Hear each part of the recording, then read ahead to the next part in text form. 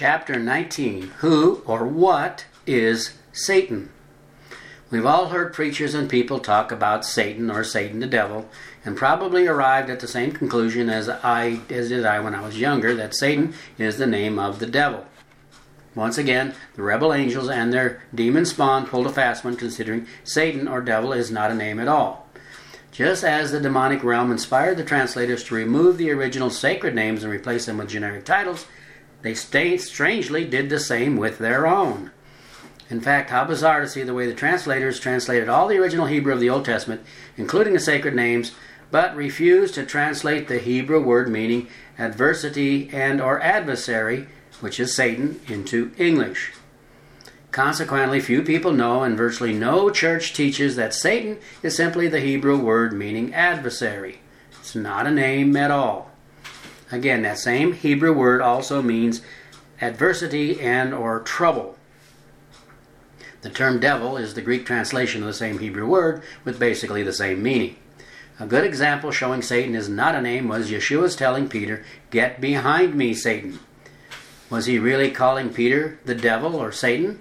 Or was he simply calling him adversary or adversarial? No doubt Peter's words were inspired by the spiritual adversary or demon, but the real point was Peter was allowing himself to be adversarial. You see, as advised by Sun Tzu in his book Art of War, if we don't know who our enemy is or what they're doing, we've already lost the battle and probably the war. By keeping their presence and identities hidden, the demon adversaries can do pretty much anything they please and get away with it, as they did with this new one-world dictatorship takeover. The ignorant masses simply chalk up the evil happenings in the world and in their lives to God's will, or circumstance, or chance, or even just bad luck.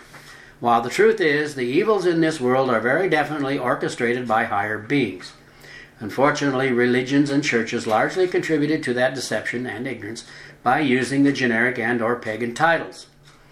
The Book of Enoch, which was removed from the Bible canon by the Church Fathers, relays the account of the watchers, that is, angelic watchers who are observing mankind for Yahweh, who decided to get personally and illicitly involved, especially with the women.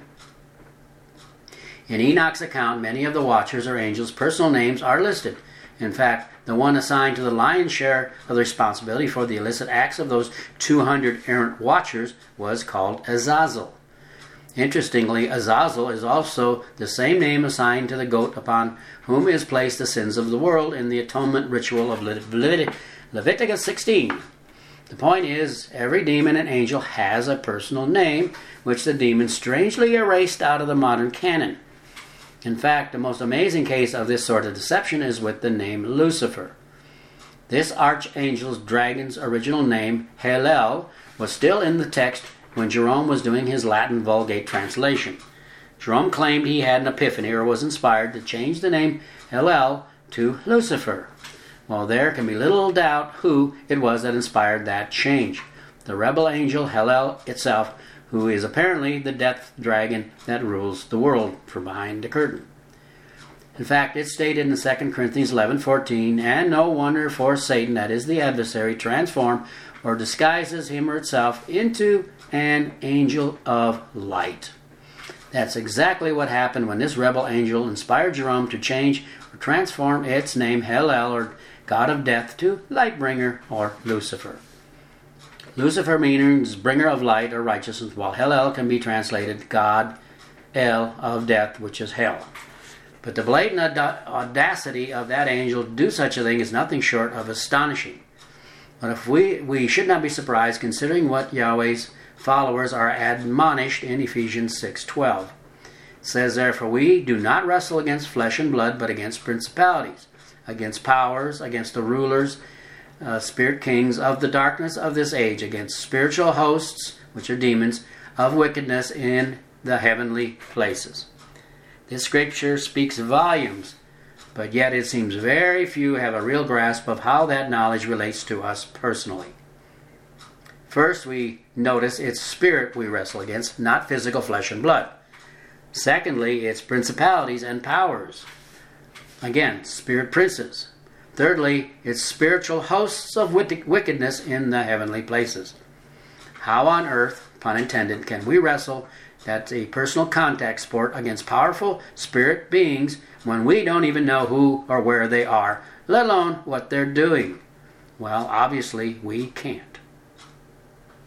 To personally wrestle with somebody, we need to first know who they are and what kind of rank or power they possess, and of course, where and how they are personally involved in our lives. Bottom line, the demons have successfully managed to trick mankind into blaming all the world's evils, not on themselves, but this fictitious being named Satan. The truth is, the demonic host consists of millions, if not billions, of Satans, or adversaries. We can be sure those billions, if not more, of adversaries, or Satans, have a shockingly personal role in the lives of every person on earth. In fact, Daniel 10 and Ezekiel 28 and Isaiah 14, among others, show us every nation on earth has a spirit prince ruling over and leading or guiding them. Plus, upon understanding the way the spirit realm or dimension is structured, we realize not only does every nation have a spirit prince or king, but every town, every city, every family, and apparently every person. We understand them as guardian angels. Interestingly, according to the laments in the scripture against these guardian angelic creatures, is directly reflected in the people whom they have been given charge. Some are good, to one degree or another, and many are just downright evil. Modern humanity, having lost so much knowledge of these beings and their interactions with us, has plunged us into the most ignorant and dark state mankind's ever known. The truth is, unless educated of the existence and structure of the spirit realm, a person is simply an unwitting puppet dancing on the strings and to the tunes of the transdimensional or spirit beings. The one called God, or God of this world, is the supreme spirit ruler of the earth, having passed herself off as the holy creator with the generic title God. Again, the name God, or God of this world, cannot be Yahweh, the creator, considering his name and title are exclusive. That is the Hebrew word kodesh, set apart. So far we've examined the church's and religion's history of denying their subject understanding in general, but even more damaging, the knowledge of the set-apart exclusive names of the Creator, Yahweh, and His Son, Yeshua, not to mention the names of the spirit rulers. Also, we've seen how they've misled us into putting faith in and worshiping false pagan and even multiple gods. That said, it seems only fitting to examine another major spurious doctrinal teaching of Christianity, which is the Messiah's supposed imminent return.